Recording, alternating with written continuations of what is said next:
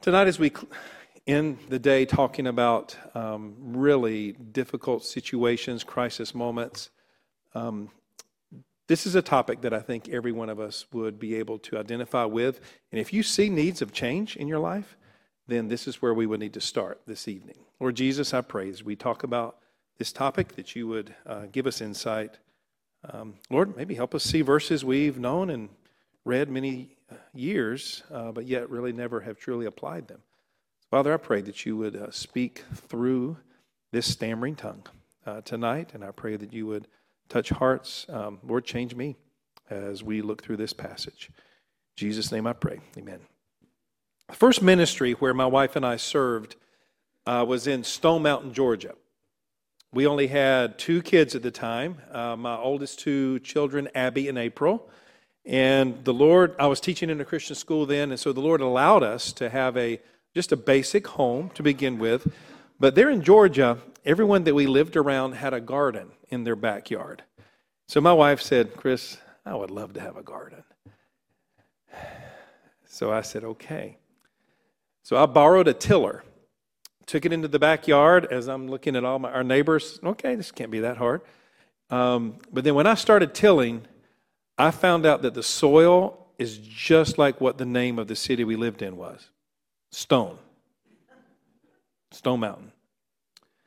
I'm telling you, normally a tiller will go down into that dirt, right, and till up the ground. It barely scratched the surface, and that thing started jerking me around the backyard backwards and forwards, and I was getting nowhere. Finally, I was able to get down a couple of inches, and I thought, that should do it. So I planted carrots and tomatoes and corn and could not wait to see what would happen. It was the absolute most pitiful harvest I've ever seen in my life. The tomatoes didn't make it. There was nothing left of the tomatoes. The carrots, you could just barely make out what it was. The corn, no lie, it was about 1 inch long. And I failed miserably. Now, maybe some of you here that are gardeners can tell me what my problem was. What was my problem? Should have moved somewhere else? Is that what you said? The soil. You know what? I found that out afterwards. I did some research after that, and what I found out was that good soil is the foundation for healthy plants. Soil provides what? Nutrients, water, even air. And soil stabilizes the roots of those plants. Also, soil assists the plants, assists their natural ability to resist disease. It's the key to growing anything is the good soil. If you're in need of any type of spiritual renewal, it's essential that you have good soil in the heart. You can read 1,000,000 verses, you can memorize 1,000,000 verses, but if the heart is not prepared to receive it, it's going to be a waste of time. So, tonight, I would like to talk about the heart. 2 Corinthians 4, 16 and 17 says this, "For which cause we faint not. But though our outward man perish, yet the inward man is renewed day by day." The inward man is what? Inward man is our heart. "For our light affliction, which is but for a moment, worketh for a far more exceeding eternal weight of glory."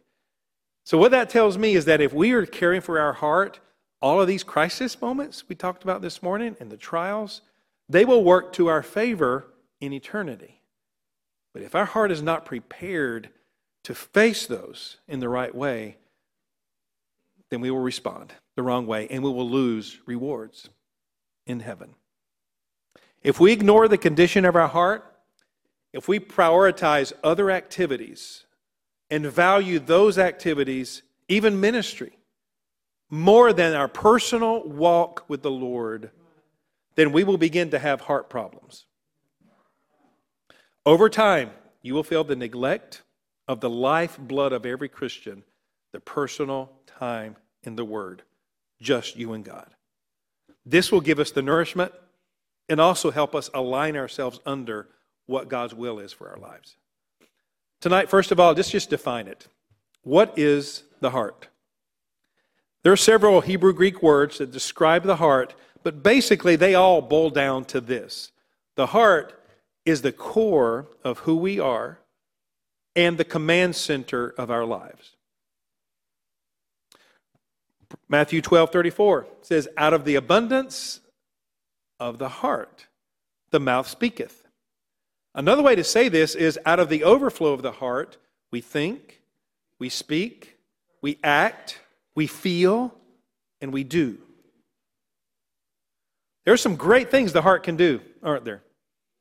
The heart can believe, the heart can love, the heart can have faith, the heart can remember, the heart can discover, the heart can see. You can see with your heart. The heart can meditate, the heart can grieve. It's a good thing. The heart can love, the heart can give, the heart can pray, the heart can rejoice, the heart can sing, the heart can be faithful, the heart can walk uprightly, and the heart can seek God and believe. But at the same time, there are some pretty bad things the heart can do. The heart can fear. The heart can hate. The heart can become proud. The heart can deceive. The heart can lust. The heart can worship idols. The heart can become hardened toward God. And the heart can even deceive you, yourself. My heart is my disposition. Every word that I've chosen tonight, brothers and sisters, is on purpose because it goes against what our modern culture tells us. The heart is your disposition. It's how I think about life. My heart are the decisions that I make in life. It's exactly what the Scripture says the heart is. It's the mind, the will, and the emotions. It also is my inclinations. It's my resolutions. Why am I inclined a certain way? To respond a certain way? Secular culture would say, well, that's just your personality. You have certain inclinations because that's who you are. Well, but the Bible says that's what our heart is biblically. It's your inclinations. You're inclined a certain way because your heart is inclined that way. That's why I make the decisions I do. It's what drives me as a person. That's my heart. When the war in Ukraine began, I did a little bit of reading and research on that, and I came across an article that talked about the command and control and how that is so important in the military. I'm sure we've got military men here, right? Or women, anybody in the military? I'm sure I'm wrong. Okay, police department. All right. Is that not true? Command and control, that's how you work from, and if that breaks down, you're in chaos, especially in a crisis. In the military, I began to do some research and I found out the countless activities a military force must perform is based on that command and control. That gives direction. That gives them the communication to be able to accomplish their mission. Done poorly, it invites disaster even if you're fighting against a weaker enemy. No command and control, you're done. That's why Russia is having such a hard time in Ukraine. Because Putin ignored the pre-war evaluation that said the Ukrainians, in their history, they aren't going to lay down. They're going to resist, and it will not be an easy task to overtake them. They ignored it, and how long has it been now? 2 years? Yeah. Command and control. Well, your heart is your command and control for your life. If your heart's not right, it doesn't matter how smart you are or how wise you are or conniving or manipulative you are, you're going to end up in the wrong place because that command and control center is faulty. And the worst part about it is you won't even realize it. You'll think you're doing right, but because your heart is not right, you will end up right. That's why this verse that everybody knows is so important. Keep thy heart with all diligence, for out of it are the issues, or in other words, the source of life. Everything that has to do with life depends upon your heart. The Hebrew word for keep here is the word natsar, or a synonym of shamar. And this is what it means. To keep your heart means to guard, to tend it, as in a garden, to watch over it, to keep it like a vineyard. That's why I started with that illustration. I was not wise in tending to that soil in that garden, and it didn't grow. We're foolish if we ignore this instruction. Probably say it many times tonight. It matters not what you know. Amen. It matters your heart and what you do with what you know. Amen. Tending to our hearts requires, number one, examining the heart. Examining the heart. This is a habit that all of us should have. It's highly undervalued because it is so unseen. To do the hard work of examining your heart, and nobody sees it. So therefore, some of us don't put effort into that because it's not public. Why is it so hard for many Christians who've been saved for years, many pastors? Pastors, as we prepare to preach, we study a lot to give out. But why is it so hard for us to examine our heart and to really care for and tend our heart? What kind of a heart would cause us not to examine our heart? What do you think? Pride? What else? I heard somebody say something. Blind? Busy? How about overgrown heart maybe? You got things in there that just have, that you know are there, and you really don't want to go deep into that. Because if you go there, you know you're going to have to deal with them. So it's better just to not tend it and not keep it and ignore it. However, the Bible calls that type of person a fool. Go in your Bibles to Jeremiah 17, verses 5 through 10. If we don't regularly take time to examine our heart, this is what Scripture says about us. Jeremiah 17, verses 5 through 10. Jeremiah says, "Thus saith the Lord, cursed be the man that trusteth in man, and maketh flesh his arm, and whose heart departeth from the Lord. For he shall be like the heath or the dry brush in the desert, and shall not see when good cometh, but shall inhabit the parched places of the wilderness, in a salt land and not inhabited." Have you been there before? When you haven't cared for your heart and the Christian life is just dry? Wilderness? Nothing is fruitful. It's just barren. Well, it goes on to say, "Blessed is the man that trusteth in the Lord, and in whose hope the Lord is. For he shall be as a tree planted by the waters that spreadeth out her roots by the river, and shall not see when heat cometh, but her leaf shall be green, and shall not be careful in the year of drought, neither shall cease from yielding fruit." Then why does he go directly from that into the heart is deceitful above all things and desperately wicked? Who can know it? Brothers and sisters, we can't even know our own heart. Then what should we do? He says, "I, the Lord, search the heart. I try the reins, to give every man according to his ways and according to the fruit of his doings." The heart affects directly what you do, your inclinations, your disposition, your decisions. That's why in Lamentations 3, and I didn't really make the connection between what we studied this morning till now, till I was studying this afternoon. Lamentations 3:40 says this, in the midst of all that discouragement and even depression, let's search and try our ways and turn again unto the Lord. Dear brothers and sisters, examination is essential, especially because the culture has distorted our hearts more than we can even know. Stay with me here for just a moment.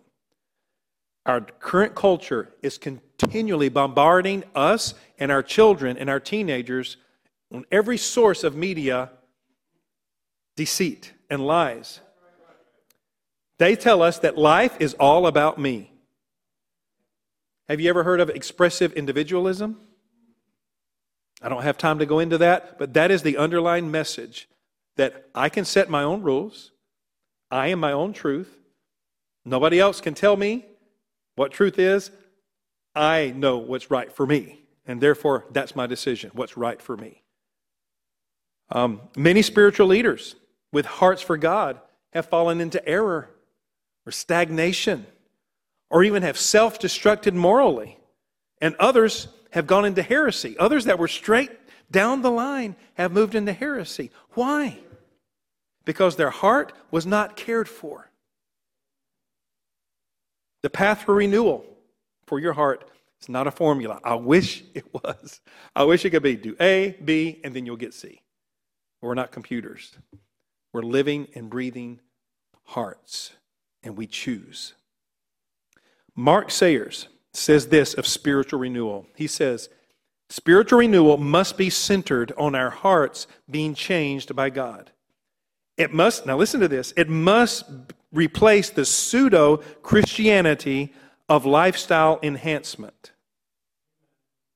with the Spirit-filled faith of biblical Christianity. Isn't that true about America?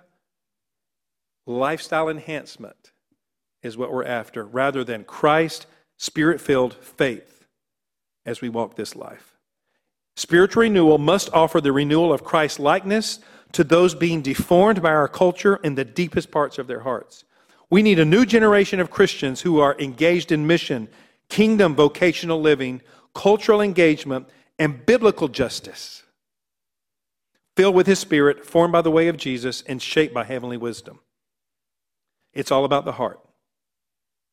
So what must we do? We must care for the heart. We must be intentional about caring for the heart. One of my favorite authors, Dallas Willard. If you don't know him, look him up. He's dead now, but his books talk about the heart all the time. In his book, Renovation of the Heart, he said this: a person with a well-kept heart is a person who is prepared for and capable of responding to the situations of life in ways that are pleasing to the Lord. Reflect on that for just a moment. So is the opposite not true? A person that's not caring for his heart, no matter what vocation they are, even full-time ministry, is not prepared and sometimes not even capable of responding to the situations of life in a way that pleases God. This doesn't mean that you respond perfectly in every situation, because we're broken people. We're going to have to be repentant of some of our actions and reactions. What it does mean is that what some believers manage to do in just a few areas of their life, if you care for your heart, you'll be able to manage generally in most areas of your life on a consistent basis. This means that, let's get really practical here, this means that I will respond to my spouse with the same courtesy and eagerness to listen that I do to my boss. Okay? Chris, that's not real. Okay?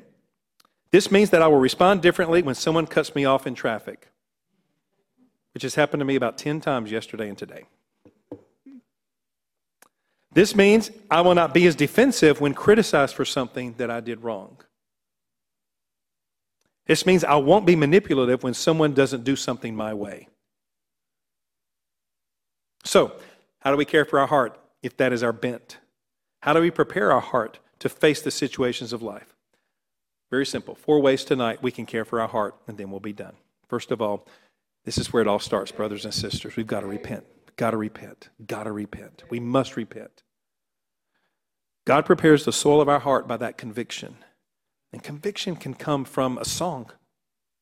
It can come from a sermon. It can come from a podcast. It can come from a discussion with your spouse. It can come from failure. When that holy conviction comes, it's the Holy Spirit, who is the perfect command and control person, who's going to lead you into the way of life. He's in our heart to help us fight our flesh. What was accepted before in our hearts and in our lives can no longer be tolerated at all. Sin must be discovered and exposed and dealt with. We don't excuse our sins anymore by saying, that's just the way I am. It's how I was raised. We must welcome the conviction of the Holy Spirit because it will break down the flesh and that resistance it gives. Revelation 2, 4, and 5. You know this, don't you? It says, remember therefore from whence thou art fallen, and repent, and do the first works, or else I will come unto thee quickly, and will remove thy candlestick or thy influence out of this place, except you repent. Next, place a high value on your personal walk with the Lord. Got to get back to that. That's where it all goes off the rails. Pastor, 95% of the ministry leaders that come to us for help, 95%, this is where it started. Because we're so focused on the public ministry that we don't care for our private walk with the Lord. Many of us are familiar with the Word. Sometimes we become so familiar that we often deceive ourselves. We think we know it, and because we know it, we think we are that. But we don't take the time to evaluate and seek input from others on how we really are doing. The busyness of life. Are we busier now than we were before COVID? It feels like that. To me, the projects we have to do, the social events, the maintaining your marriage, the misplaced priorities. The one area that is grossly undervalued is our time with the Lord. And the only person we can blame on it is ourselves. A secular organizational expert, Tim Ferriss, said this: most often, a lack of time pressures, rushing, scrambling to finish things, busyness, is simply a lack of priorities. We can choose to spend our time differently on things that are more important and ditch the things that aren't, thereby freeing up our time and energy. We choose to be busy or rushed, and we can choose otherwise. I'm one of the worst at this, I can be honest with you. So many pressing things are on our life. I was talking to someone this morning that, man, the time to be able to do this. Yeah, there is no easy solution for this. Sometimes it's simplifying. Sometimes it's getting rid of peripheral things that aren't really that important, that just waste our time so we can spend time on the most important. Sometimes it's just taking the 10 minutes that we have and focusing on our heart rather than scrolling or listening to something that doesn't build us up spiritually. Whatever it is, talk to someone, have them speak into your life. Hire a personal coach, time coach, for just a few months. If that is so important to you that you care for your heart and your walk with the Lord, we will spend money, we will do whatever it takes to take care of that priority in our life. Next, develop a plan for specific areas that you need to change. Do you know what needs to change? Oh, that's hard sometimes. My wife, she can, right away, she knows what needs to change. I will deliberate, and I can't figure it out. So I go to her. Honey, sometimes that's very risky. What needs to change? I'm so glad you asked, honey. Boom, boom, boom, boom, boom. But you know what? If I truly want my heart to be cared for, I'll open myself up to that. Changing is one of the hardest things to do in our life. But the very best way to care for your heart is understanding how to change biblically. I've been to the altar many, many times, made many decisions there that has changed the course of my life. But very few times has coming to the altar, just coming to the altar, brought about any change in my heart. I wish it were so true that I could come down to the altar and zap. I would stop it. But that's not what the Bible says, the way change takes place.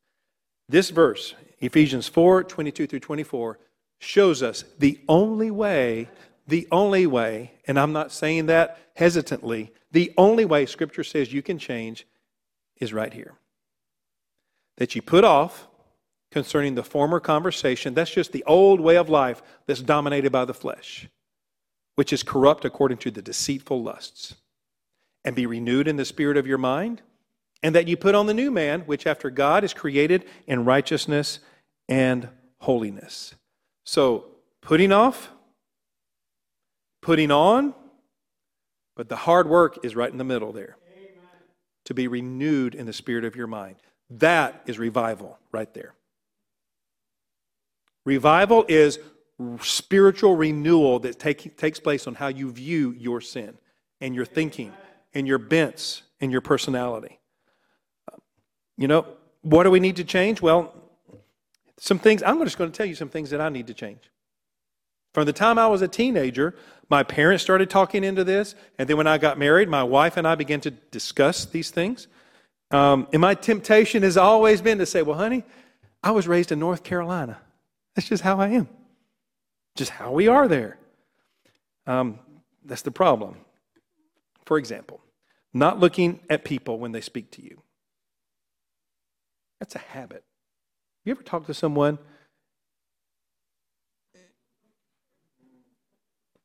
and you say, what did you mean by that statement? Well, I was just, and they won't look at you in the eye. That's respect. That's just common courtesy to look at someone when they're talking to you. But if it's a habit, you won't even know it unless somebody says, hey, look at me when you're talking to me. It's just respect. How about interrupting other people when they're talking? You know anybody that does that? Well, honey, today when this is why that, and then you just can't even get it out. They won't let you talk. And that's either out loud or in your head. You're preparing what you're going to say back to them next. So you're not really listening to them. How about looking around at other people when someone is speaking to you? The person you're speaking to, you don't really value that much, and so you're looking to talk to the important people. And so you're looking around. How about this? Shutting down when people correct you or speak to you in a way that is critical of something you're doing. You just shut them down. How about talking about yourself excessively? Drawing attention to yourself in most circumstances. How about raising your voice and talking over people when the conversation gets heated? In my family, when there was a conflict, we just didn't talk. It got tense, and so everybody shut down. We walked away, and 3 days later, we came back and pretended like everything was okay. My wife's family, and if she were here, I'd say the same thing. No, it wasn't that way. It was whoever talked the loudest won the argument. How many are in a family like that? Oh, a lot. Okay, good. How about not being able to control your emotions? All of those are areas that need to be put off. To put them off, you must renew how you view that according to Scripture. Is raising your voice and talking over people sinful? Not a trick question. Yeah, I think it is, because Ephesians 4:30 says, put off anger, bitterness, wrath, evil speaking, malice. So I would think that would be sinful. Why is that so offensive to God? Because what is God like? He is, we saw this morning, tenderhearted, compassionate. He's filled with grace and goodness and loving kindness. That's what we need to put on. You see, it's more than just coming to the altar. It's coming to the altar, repenting, and then doing the hard, strenuous work of putting off and renewing your mind on that sin. That's how change happens biblically. Where does the heart play into this? Well, have you ever tried to change a habit like that? It's not easy. Here's a statement by the father of psychology, William James. Tell me what you think about it. And most of us, by the age of 30, the character has been set like plaster and will never soften again. What do you think? That is 1,000,000 times over unbiblical. No, according to my Bible, it says, for the which cause we faint not. For though the outward man perish, that means our flesh is corrupted, our natural mind, our natural way of thinking and responding. Yeah, we faint not, but though our outward man is perishing, it's corrupt, it's causing death everywhere it goes and everywhere we talk. Yet, what's happening to the inward man or the heart? The inward man, the heart, is being renewed day by day unless you're over 30. Right? No. Until the day I die, I pray to God when I'm 85 that I'll still be changing. Because that's what Scripture says I am supposed to do. Yet the inward man is renewed, constantly being changed. This is in the passive voice, which means it's being renewed. I'm allowing the Holy Spirit to convict me, and I'm submitting to that conviction through the exposure of my sin to His Word. So that's what that renewal looks like. I'm submitting to that conviction. I'm not resisting it. And then He's able to change that because that heart is soft. That soil is prepared to receive that conviction. How? Well, it's going to be hard because our flesh does not want to work hard at anything. Can I get an amen there? Your flesh doesn't want to work hard at anything. So you're going to have to die to that and put to death the flesh, especially if nobody's watching you. That is tough. It's only you and God. It's hard work, not just for our well-being, but also motivated for God's glory and to be a blessing to others.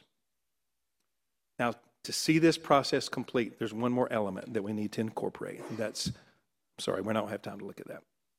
Pray for an advocate to walk this journey with you.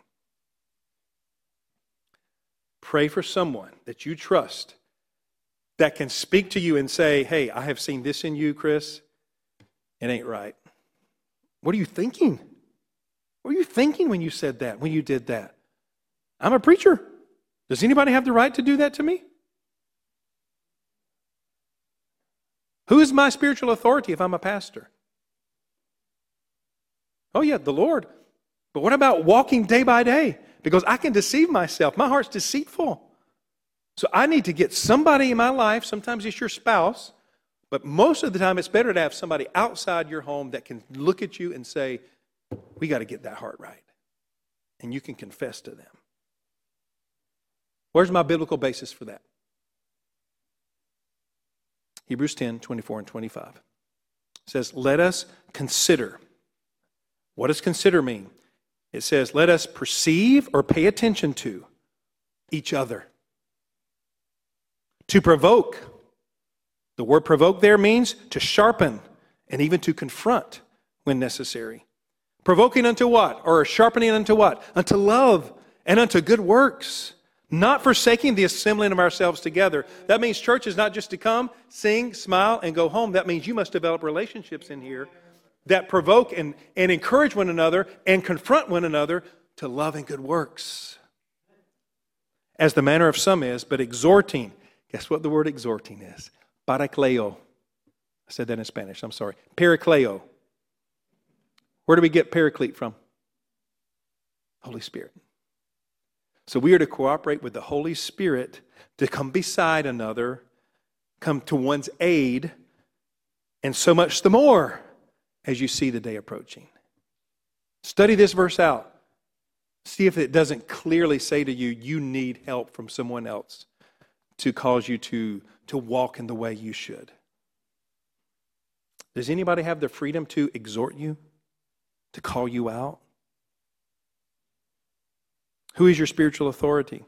Who have you set in place to help you guard your heart? Because the heart is deceitful. And getting saved does not change that. You have a new heart that wants now to please the Lord, but our heart is so deceitful, we don't even realize it. Must have people, men and women around you that has access to every area of your life. Nothing hidden. Some of us do, some of us do not. The fears, the doubt, the destructive habits, your desires, somebody needs access to that. If your heart is so deceitful and wicked, then we have to have somebody to help us. If you've got a history of heart disease, you wouldn't dream of missing an appointment with your cardiologist, would you? Got to make sure I care for my heart there. If you had an ACL surgery, I've had 3 of those. Played basketball in college, but life takes over. 3 ACL surgeries. You wouldn't think of missing a physical therapy appointment. I'm telling you what, if you've ever had that and you don't do physical therapy, it's the rest of your life. You will feel the repercussions of that. In the same way, you've got to prioritize a relationship And find time somewhere in your schedule to make a priority to have that one-on-one, Colossians 3:16, admonishing one another relationship with someone else. If you don't, there will be deadly spiritual repercussions. And when you're 25 and 30, you may not see it. When you're 35 and 40, and it goes on for years, and you think you're going to miss it, then you'll be the first person in the history of the world who does not reap what they sow. Don't deceive yourself. You can't avoid it. You must care for your heart. This morning I mentioned my daughter-in-law, Tony. That was the tumor in her brain. It took over a quarter of her brain. We noticed that things weren't right in her. She was walking erratically. Her speech was slurred. We began to see these signs that something wasn't right. We had no idea. Finally, she went to her OBGYN, and immediately they ordered an MRI to be taken. And that's what they found. Now, finally, the surgery was successful. I told about that this morning. But there was a cause to her symptoms. It was manifesting itself physically. It was hidden. She didn't even realize it, what was causing it. How foolish would it have been for us and for her and for my son Zach to just say, oh, it's okay, don't worry about it, when it was obvious something was wrong.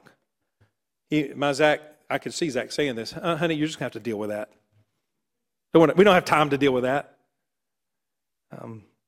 What if he'd have done that? Devastating consequences.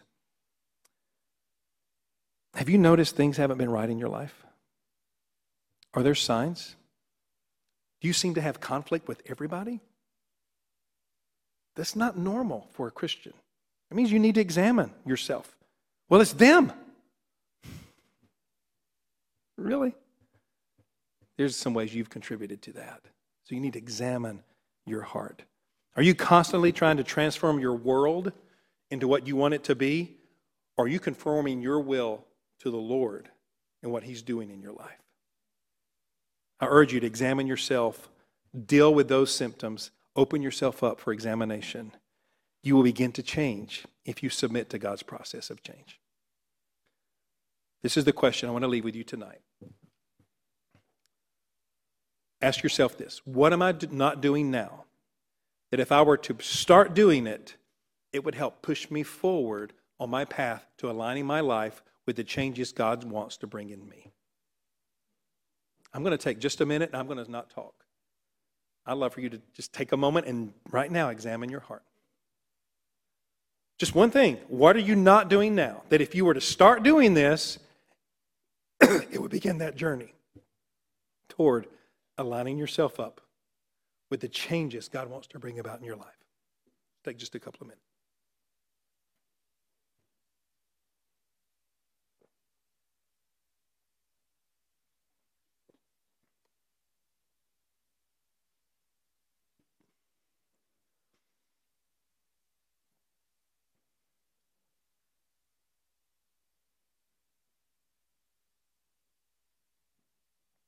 All I ask you to do is write one thing down.